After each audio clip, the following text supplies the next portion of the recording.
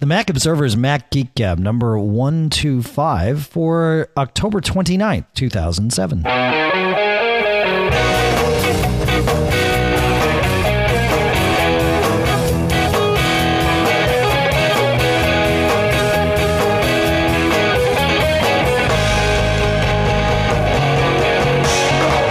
Greetings, folks, and welcome to the Mac Observer's Mac Geek Gab. I'm Dave Hamilton. I'm here with John Braun. I say it every week. Hi, John. How are you?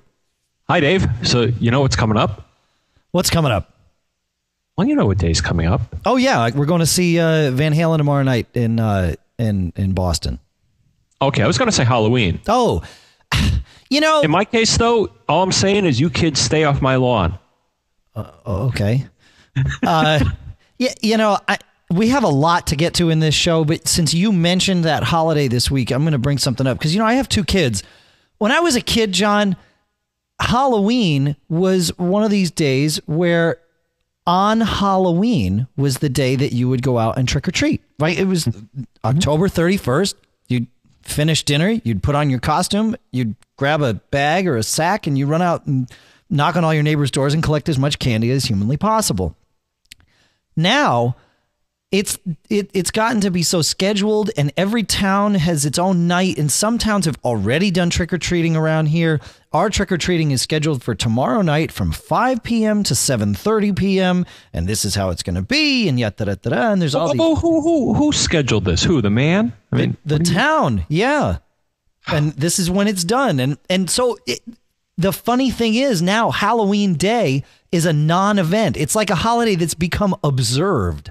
It doesn't make any sense to me why we screw all this stuff up. I mean, do kids, why would you do this? Is it somebody that said, well, maybe kids want to trick or treat in one town on Thursday night and one town on Tuesday night and one town on Wednesday night? How much trick or treating do kids need to do? Just do it one night. And, oh, hey, why not Halloween like it used to be? That'd be an idea. Anyway, that's my... All I'm saying is just think of the children. That's what I'm saying. Think of the children. I don't get it. I don't get it. Okay, moving on. So, good rant. Yeah, we have, we had a nice show planned for tonight. And then, surprise, on Friday, Apple releases a new OS. So now we got to talk about that. Oh, it wasn't a surprise. Oh, it wasn't? I ordered mine ahead of time. Oh, yeah, that's right. Me too. Oh, yeah. It sounded better that way. So we've got our initial experiences with Leopard to talk about. Of course, I'm sure Leopard will be a recurring theme in the show. Ad infinitum, as of course, as you folks have your questions about Leopard, and then as we introduce our, regularly scheduled tips and tricks and all that as they relate to Leopard, because it's the OS that presumably we'll wind up using as our main OS. So we've got a bunch of stuff about Leopard to go through, the initial kind of thoughts and all that stuff. And then we've got just some regular questions, all the stuff that we would normally do for you folks, and a couple of sponsors, including a new sponsor that I'm actually excited to talk about. But let's get into the Leopard thing. So my plan, John, it was to talk about my, kind of our each of us would talk about our three favorite new features in Leopard, and then maybe go through some installation advice and then other things and Easter eggs and caveats and pitfalls and great new things that we found. No. Should I start, or do you have something to say before I roll into this? Oh, I'm just saying I'm going to ruin that, but no. Yeah, well, that's why we have you here. So you got it on Friday, right? Like the rest of the. I did. Now, of course, I was at WWDC and I got the build that was there, and then I'm also a registered developer, so I've had builds since then, of course, that I couldn't talk about. But I've been using it on my house machine, on the iMac that I have, the G5 iMac that I have in the house, and that's the first place that I installed it here when the actual release came out. I did not get the release build ahead of time, so as with most of the rest of you, I got it Friday morning at about 10:30. So the thing that I've used the most is the Finder, the new screen sharing remote control client that's built into the Finder. If you have more than one Mac, you'll see them all listed in the new Finder, which is kind of a new layout that we'll talk about. But as you highlight a computer, you have connect to and then share screen if that's an option. And you can share the screen of non-Leopard enabled Macs, any Mac that will let you do remote desktop, that will work, and Leopard will connect to it just fine. Very well integrated into the Finder, really, really easy to use. And because I've got so many Macs here, I actually wind up using that quite a bit. And I really, really like the fact that that's fully integrated now, and you don't need to go and buy Apple Remote Desktop just to do simple screen sharing. There's, of course, more that ARD does, and various reasons for going and getting that. But now the client's built right in. You don't have to do chicken to the VNC, anything like that. Very, very, very nice. You have anything to say about that? How does that? Because I did come across something. Now, again, I'm going to get into why I didn't get as far as you. But is this back to my Mac, or are we going to talk about that later? No, it's not. It's just it's just remote control of other Macs on the network. That's it. Yeah. So you're essentially getting a VNC or remote desktop client. Bingo. Capability on all machines. Bingo. Okay, so before you'd have to, and we told people how to do this, you had to provide your own client or buy the Apple product. Now it's built in. You got it. Yeah, well, a basic feature set, which is what 90% of the people out there would probably use anyway, now built in. Yeah. Okay, and just warning, Windows has had this for a while. That's correct. Yeah. So, but it's nice to see it on the Apple side. And actually, that always kind of aggravated me that the remote screen sharing and stuff was harder than it should be, because that's a real plus, especially for support people and all that. So yeah, that's right. Okay, what else?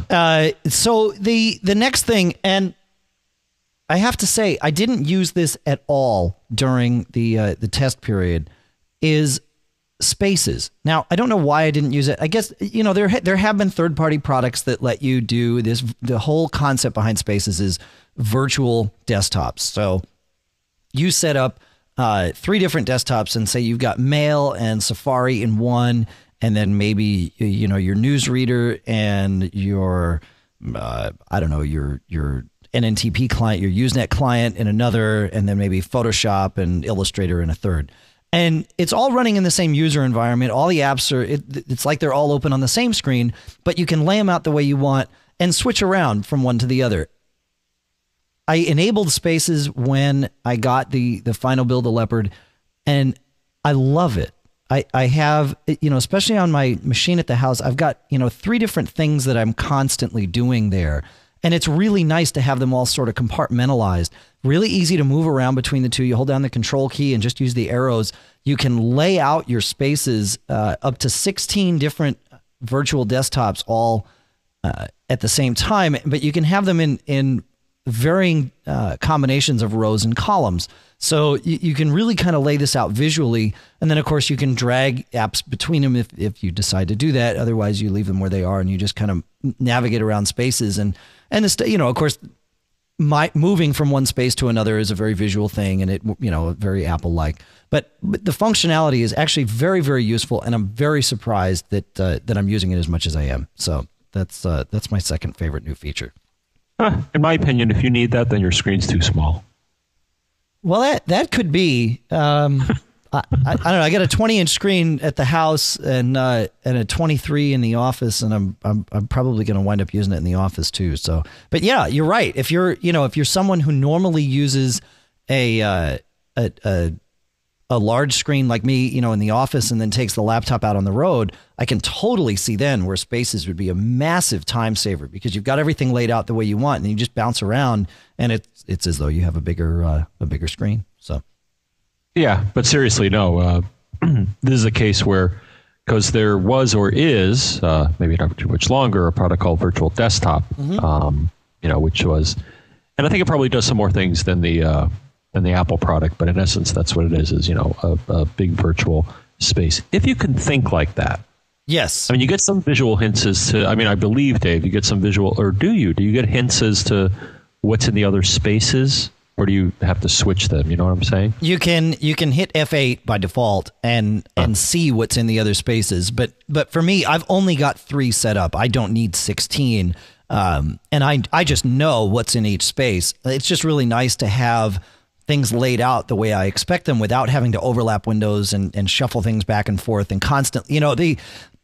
Certainly moving from space to space is not an entirely efficient operation. However, it's more efficient than digging through various, through 10 layers of windows just to get the two things up front that you want to have next to each other, especially if those two things are two things you have next to each other regularly.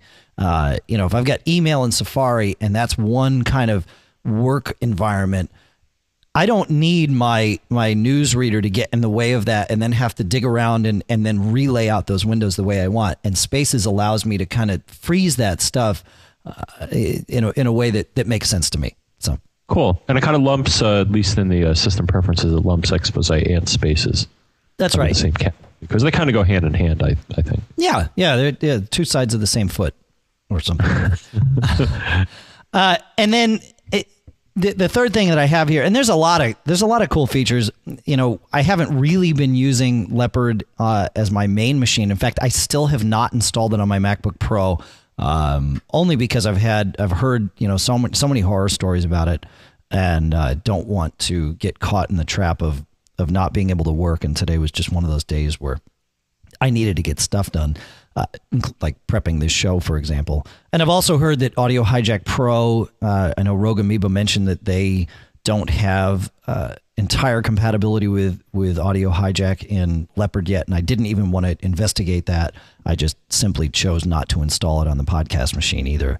But so one other thing that I really, really like is that if you go to the help menu in an application, you can actually search for menu items. And I know this seems really simple, but it's really helpful. And it'll go and highlight the menu item. If you can try it by looking for copy, right? Because that'll always be there. And it'll pull down the edit menu, highlight copy, and put like a little floating arrow next to it to show you, hey, this is where what you're looking for is, and go ahead and check that out. So those are my. I just tried that. Yeah, John. When we were going through show prep, folks, here, John was in what I called massive ADD mode, because you'll hear a little bit about John's story with Leopard here, but there's a lot of things he hasn't yet seen, and so he would keep kind of floating away and checking out some new feature that I would mention, or find some tangent or whatever, and have to reel him back in. And so hopefully the show won't drag on too long tonight. But so why don't, along the lines of not dragging on, why don't you tell us about your favorite new features, John? You can start with the first. Okay, favorite new feature number 1 is the box.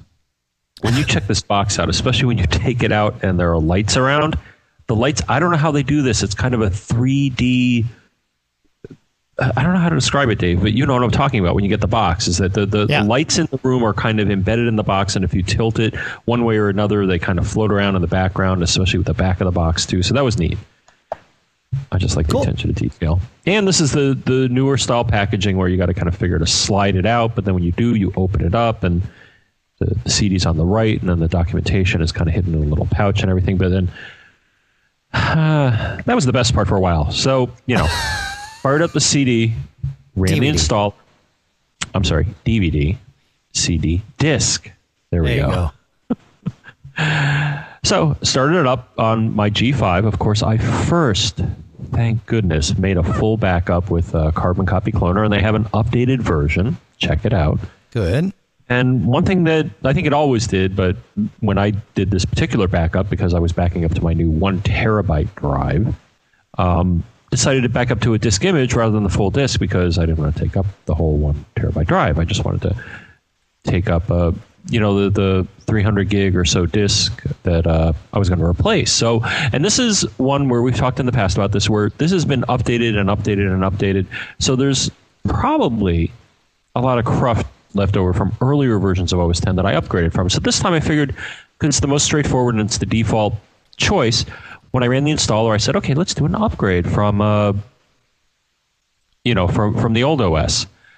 Okay. So I started installing, and it ran along. And now here's actually a piece of advice: when you're installing, if you go to the window menu, and I believe it says log or log file, you can watch what the Mac OS X installer is doing. It's very interesting, and it's also very useful, as I found. So, at least in and I believe in all installers. Now, has that always been there? I think it may have. Wow. Okay. Because it's basically just showing you the console log of the whole install process. Now, in my case, I'm glad I did. So it does one thing. So it shows you every step. And So in my case, what happened is it stopped. It failed in the first install. And I'm like, oh, that's too bad. So I could save it as a text file. And actually, there's an option, at least in this installer, where you can send that log file to Apple, presumably so they can figure out what the heck went wrong, just like some other error reports. So I tried to run it again, and it worked. Hey. I'm like, oh, okay, OS 10, upgrade completed, booted, was running Spotlight. You got to expect that it'll run Spotlight and some other things that may be slow when you start. But then as I started clicking on control panels, because that's one of the first places I look for new functions in the new OS, it said, you need to enter an administrator username and password. I'm like, huh? Because I was an administrator. And basically, as far as I can tell, I'm not the only person that ran into this. Now, there's two things we could talk about. One, so I did talk to Michael, who does our Enhanced podcast, and he ran into the exact same problem that I did. Did an upgrade install, and then all of a sudden, when he was in the new environment, supposedly upgraded environment, all of a sudden he lost administrator privileges on the account that was very formerly administrator. You look in the accounts and it says administrator. Now, Apple did issue a login update or something, a combined login and remote desktop update, Dave, I think. Yeah, they did that today. That's right. Yeah.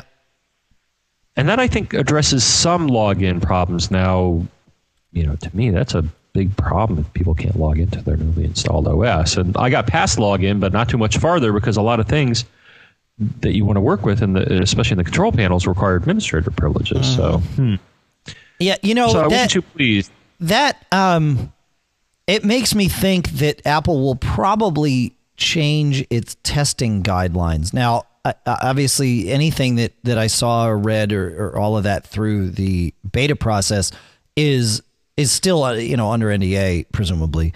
But so without, and I really, frankly, don't remember a whole lot of what went on there. So I think I can speak pretty freely here. It would seem to me that perhaps Apple was not having people go through that upgrade as often as they should have, certainly as late in the process as they should have, because there were a lot of people that had these login issues after doing exactly what you and Michael, and even on Lisa's PowerBook, which I also upgraded, there was a minor issue with the keychain. I was able to get it fixed on hers very, very quickly, but even still, the whole upgrade thing didn't work as well as it has in the past. And I think there was that probably Apple next time around will encourage people to test that a little bit more closely. So, yeah. So then I followed that with the did a fresh install, and remember I said I did a full backup to a disk image, so can do a migration. So that's the point I'm at right now. Actually, I have my machine with a fresh install. I haven't yet done the migrate. Okay. So, it takes a while sometimes to do these installs and restores and all that stuff. Absolutely. All right. And I want to talk about the various different ways of upgrading to a new operating system and what our advice is. First, though, I do want to tell you about this new sponsor. And the sponsor is a company called HarmonETravel.com, and that's harmon-etravel.com. It's a different type of sponsor, and I'm really actually happy to have them on board. Pete Harmon is a fellow Mac Geek Gab fan.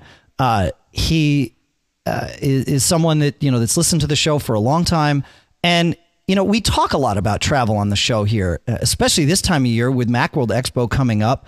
But travel is a recurring theme. John and I wind up traveling quite a bit. And we know that you folks tend to respond a lot to our various travel-related woes because a lot of you folks travel as well.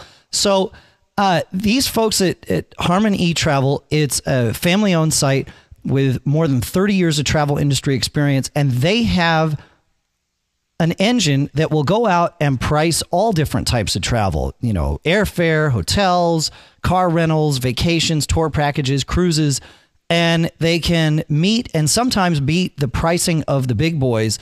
And I really like their philosophy in business. It's if you can find it cheaper elsewhere, buy elsewhere.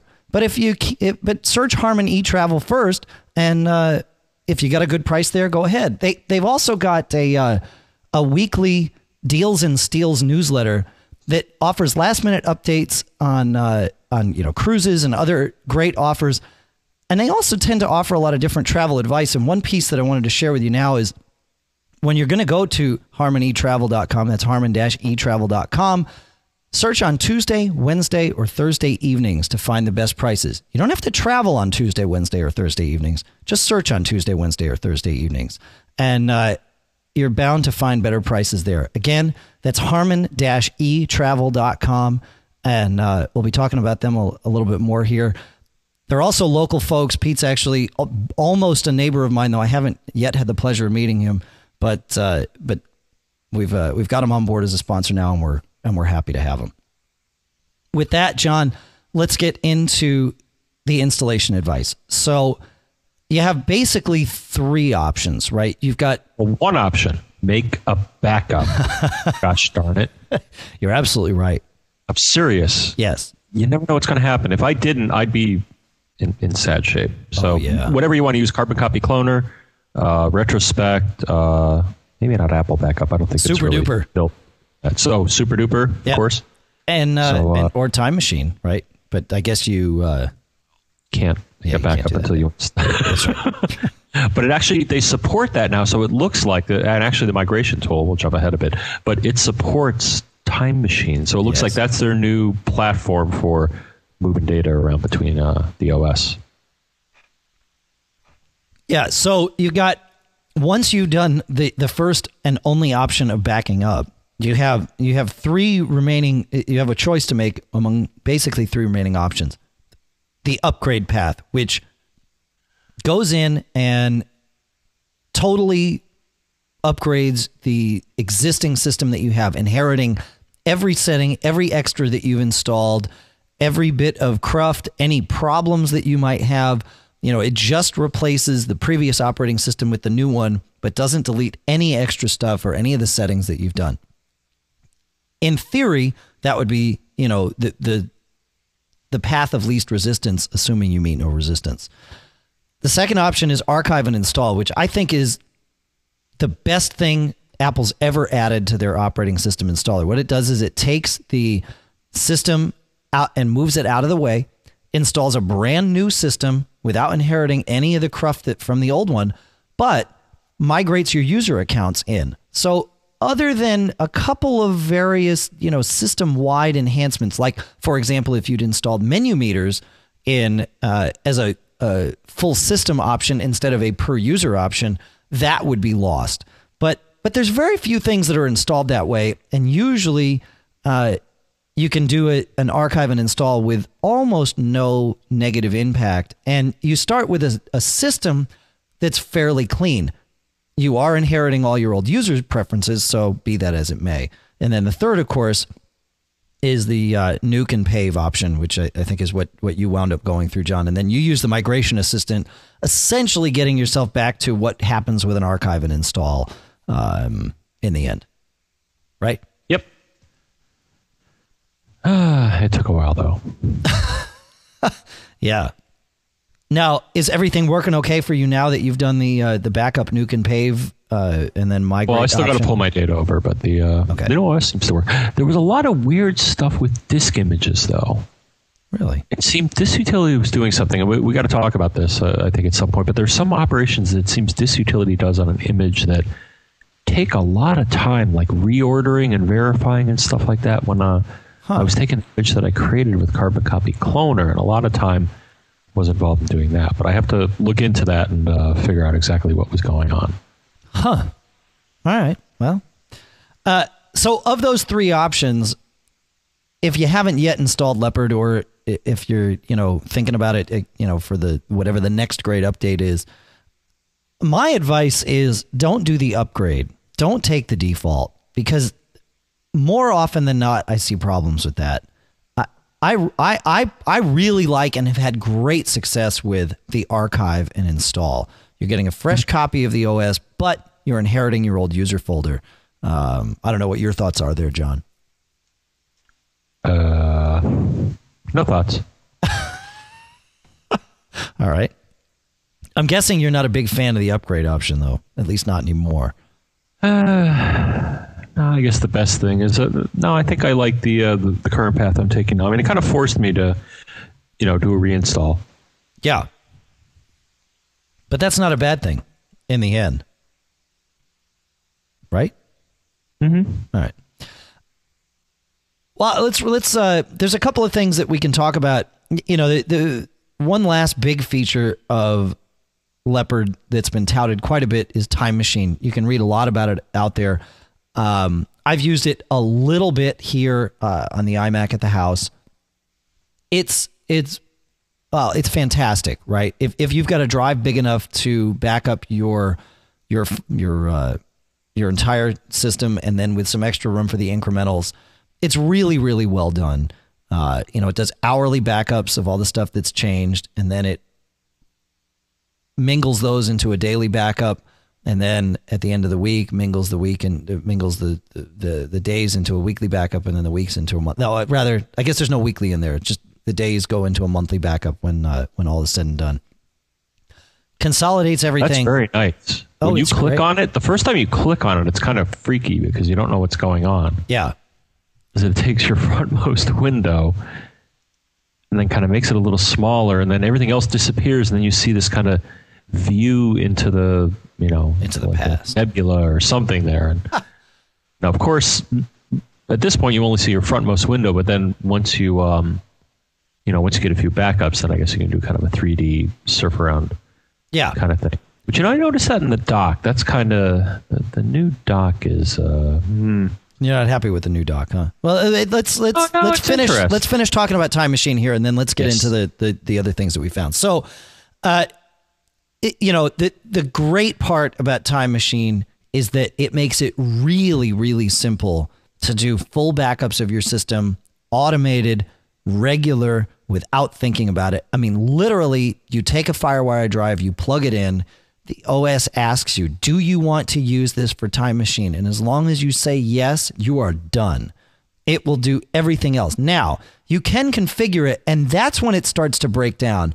For me, there's basically one thing, one or two things that I want it to back up, and then the rest of the stuff I don't care about. And this was only because I was testing and had a smaller drive, but still, I've got a smaller drive. I want it to take my user folder and back that up. I couldn't tell it. There's no way to tell it only include this folder or only include my documents folder. What you have to do is go through and exclude everything else. And that gets very tedious. Now, one thing that's not painfully obvious is that you can select multiple. If you hold down the command key when you're in the file dialog for excluding things, you can go through and select multiple items. So it makes it faster, but it's still kind of quirky, and you've got to, as soon as you try to get granular with the thing, it does break down. And then, of course, backing up to network connected drives, they have to be drives that are connected to another Leopard machine. Right now, I don't know of any way of saying, look, find this NAS drive that I have. That's this, 1 gig RAID, NAS drive. NAS drive, that is, and go ahead and do that. I don't see any way to do that. I can see where that would be very handy. And even in a home where you've got 2 or 3 computers and, you want them all to back up to a network drive, but you don't want to designate one as the server and make sure it's on all the time, it would be nice. But what's that, John? I see some products out there. Say that again? I see some Time Machine products, maybe. Mm-hmm. Special hard drives or bundles or something like that. Yeah. Yeah, I'm sure it'll come around. I'm sure there's, going to be people that offer a hack for Time Machine if you do this, that, and this, and you can do it that way. But right now, it's fantastic if you're just trying to back up your computer. It will no doubt get better as time goes on in terms of, customization and that sort of thing. So that's Time Machine, and we will talk about that. And another one that I know that we'll talk about in the future is Automator, which now has UI recording and playback and workflow variables and all these other great things. I don't want to talk about them. I don't want to talk about that until we've had some time to work with it and really, really dig in. So for now, we've got a couple of interesting tidbits, Easter eggs, and caveats that we found while digging through Leopard, and we're gonna dedicate maybe the next couple of minutes to it, and then maybe answer some of your questions and get out. Before we do that, though, I did want to talk about our second sponsor for the show, and that's Audio Engine USA, of course, at audioengineusa.com. Audio Engine makes the A5 and the A2 desktop speakers. These are speakers that are built to be used with your Mac or PC or as a standalone. The A5s are the higher end, the bigger speakers. Both sets, the A2s and the A5s, have 2 speakers in each enclosure, a high end and a low end. The A5s are great for filling a room with sound. The A2s, in my experience, are great for very near field. If you want sound, full sound right at your computer, they both sound fantastic. They've got warm low end, crystal clear highs. They've got audio input ports that you can use with your computer or with an iPod. The A5s have a AC jack on the back that you can hang an Airport Express off of, making an all-in-one solution. Check out the A5 and the A2 speakers at audioengineusa.com. And with that, John, let's get into some of these little Easter eggs. One that I found that I really, really like is, because I do calculations all the time, and I sometimes just want to do a quick little, 47 times 16 and get the answer. And now you can by clicking on the spotlight icon and typing in 47 times, i.e. asterisk, 16, and it'll give you the answer as the first result. There's also a dictionary. No, that's the secret, because I was typing an X. Of course, computer people, especially if you write software, knows that a star is multiplication. That's right. Yeah. Yeah. So that's one of mine. Do you want to go back and forth on these, John? What's something you found there? Let's see. What do I have here? Okay. Well, one thing, new network layout, the network control panel now, or network system preference. Yep. I noticed they lay things out a little different. So first they show all of the available interfaces on the left, which they didn't used to do before. So that's kind of different, and it gives you an awareness of what interfaces the computer sees or which ones are there that are not on. So like in my case, it shows Ethernet, internal modem, Bluetooth, and FireWire, all for networking options. And then the advanced tabs, depending, actually it looks like they're laying out the IP stuff a little differently. At least for Ethernet, I see 802.1x tab, and some things are a little different here. So I don't know if I like it or not, but but take a look at the network control panel, because it does show things in a different way. So, and like I told you, that's one of the first things I look at as I go through all the control panels, just because you find those little tidbits usually of the subtle changes that they've made from the prior versions. What else did you find? And I have to give credit to David Parmet of Marketing Begins at Home Public Relations for pointing this out to me. I used this all the way through the beta process. Noticed that any PCs on the network have a different icon in the Finder, right? Like I said, in the Finder, there's the sharing icons or shared group, and all the Macs have one look, and all the PCs have another look. Well, if you zoom in on the PC icon, you will see that it shows a Windows blue screen of death. And so I really I like that. It's a nice little touch. So that's a little dig that they got away with there. So yeah, well, from what I hear, Apple had their own little blue screen incident. Mm-hmm. Like several Leopard people, including Dr. Bob, I believe, if I was reading his article. Yeah. Yeah, apparently some Leopard installs had I guess not so much a blue screen of death, but stuck at a blue screen. Yeah. While the computer was desperately trying to figure out what to do. I don't know what it. Do you know anything behind what was happening that day? I don't. You didn't know that. I don't. So what else? So I found what other thing did I found here? .Mac. Good news and bad news. Good news is it syncs even more. We've had people ask us, and I think we'll go into some more detail. But now we have some extra facets here. But anyways, .Mac now, in addition to syncing bookmarks, calendars, contacts, and keychains, now apparently also does widgets, dock items, mail. It's always done that, but also notes and preferences. So that's kind of neat. Yep. I mean, you have that extra space in your .Mac account, so why not add some things? And then they have this thing. I don't think it's new. I think they just call it something out. Back to my Mac. You're cheating. You're jumping ahead. That's good though. Oh, I'm sorry, but it's in the .Mac control panel. I just clicked on it, and I'm like, but I haven't tried it yet. So, yeah, very cool. You set up the whole thing, and you can use .Mac essentially to store your external IP address, and it goes back and finds you and lets you connect. And if you're at work, get at your machine at home. And if you're at home, get at your machine at work, assuming the firewall lets you in. Yeah. Yeah. Very cool. So that's .Mac only? Okay. Because I didn't click on it yet. I just came across it. Very nice. Yeah.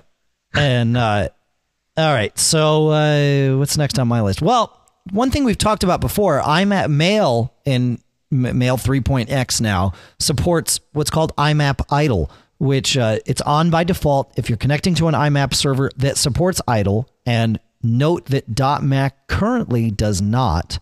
But .Mac or IMAP Idle allows you to essentially stay connected. It provides push email functionality, if you will. As soon as a message comes in, the server says to your Mac, I've got a new message. And then your Mac sees that and says, I'll check for new mail now. So you need to set mail to be checked regularly. If you set it to manually, it will disable idle. But even if you've got it set at an hour, if you check mail now and in 2 minutes a new message comes in, that new message will just magically appear in your inbox. And it's set by default, but it's in the advanced pane of the account setup section in Mail. So that's IMAP Idle. Let's do one more, and I guess it's time to get out of here, John. I don't think we're going to be answering any questions this week. No. One more? One more each. There you go. Yeah, well, I had a little one here. It's not really new, but it's new to me. All right. The display control panel or system preference. Okay. I now have an option, rotate.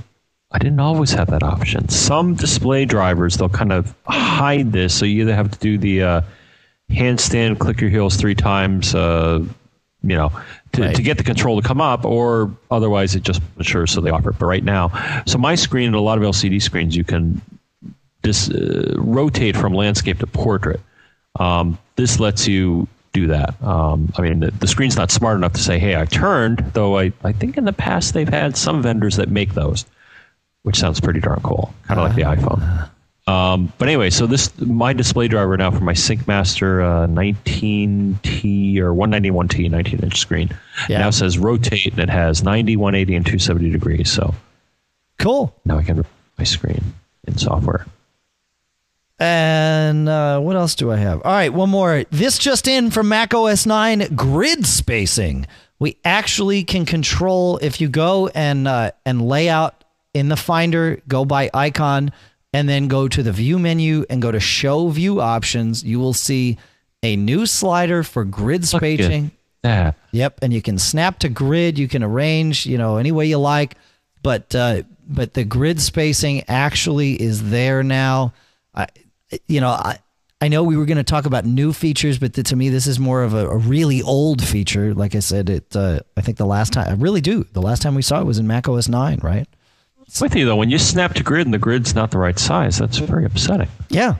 So now you can adjust the grid spacing, which I think is really, really cool. So, there's going to be a lot to talk about. I know iChat, of course, has a ton of new stuff, including screen sharing and all that. Oh yeah, man, you got to dig into some of this, and so do I, frankly.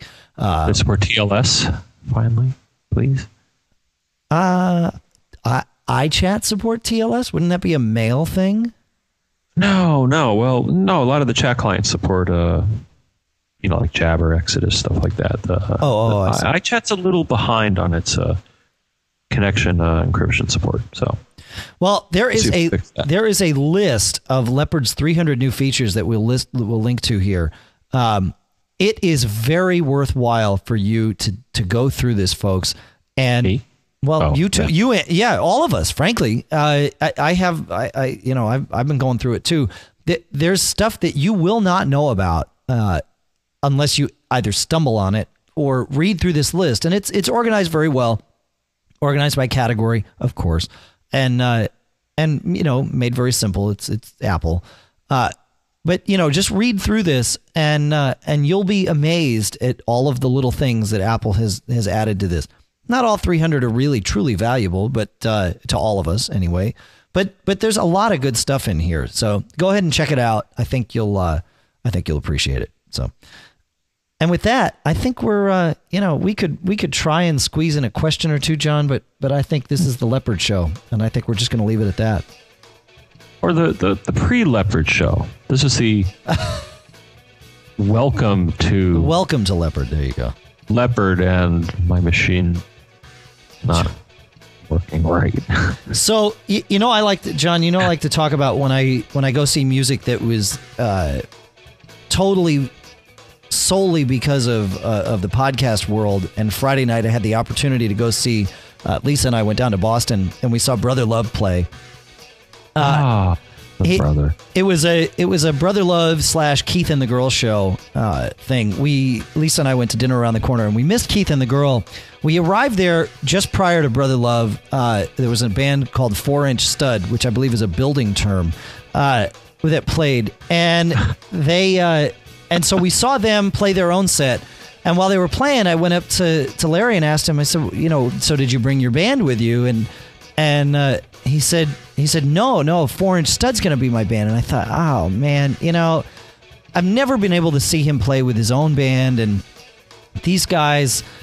Who knows? The last time we saw him pull together a band at PME, it was kind of haphazard and it didn't really, showcase well. I have to say, these guys in 4-Inch Stud, obviously they knew they were going to be backing him up. They learned his tunes to a T and knocked it out of the park. It was a fantastic show. All the breaks were tight. The band was fantastic. The Brother Love was fantastic. The whole thing was absolutely great. Really, really glad we went down. And I just kind of wanted to say that in case any of you have the opportunity to see one of these Keith and the Girl / Brother Love things, definitely, go do it. I can't promise that 4-Inch Stud will be there. They're a Boston band, but it looks like they're figuring out a way to make this really, really work. So. Of course, we mentioned Michael Johnston earlier. He's the one who converts this show for you into AAC. And he, of course, is the publisher of iPhoneAlley.com. Next week, John, I think we're gonna do a bunch of questions and answer a bunch of questions for these folks because we have to. We have them. Can we just do the questions and not the answers? Wouldn't that be funny if we just did that? If we just threw a bunch of questions just the answers. Oh, that'd be even better. Be like Jeopardy, Mac Geek Gab Jeopardy. Cashfly Hosting is the place where you downloaded the podcast from and got it real fast and right on time. And the podcast marketplace this month includes the A5 and A2 desktop speakers from Audio Engine, BB Edit from Barebones Software, Text Expander from Smile on My Mac, one free download from Audible, and of course, all your travel needs from harman-etravel.com. The Backbeat Media Podcast Network is the place where you go to sponsor this show. That's where Harman E-Travel went. That's where you can go if you want to sponsor the show. Cool kids. That's where all the cool kids go. And I think that's it. I think we're out of here, John. Vote or comment. Yeah, comment on iTunes. We love the iTunes comment. We really love the iTunes comments. More than you would know. I mean, I know everybody likes them, but John, I really, really like them. I really, really, really. Huh? Don't get caught. Made up.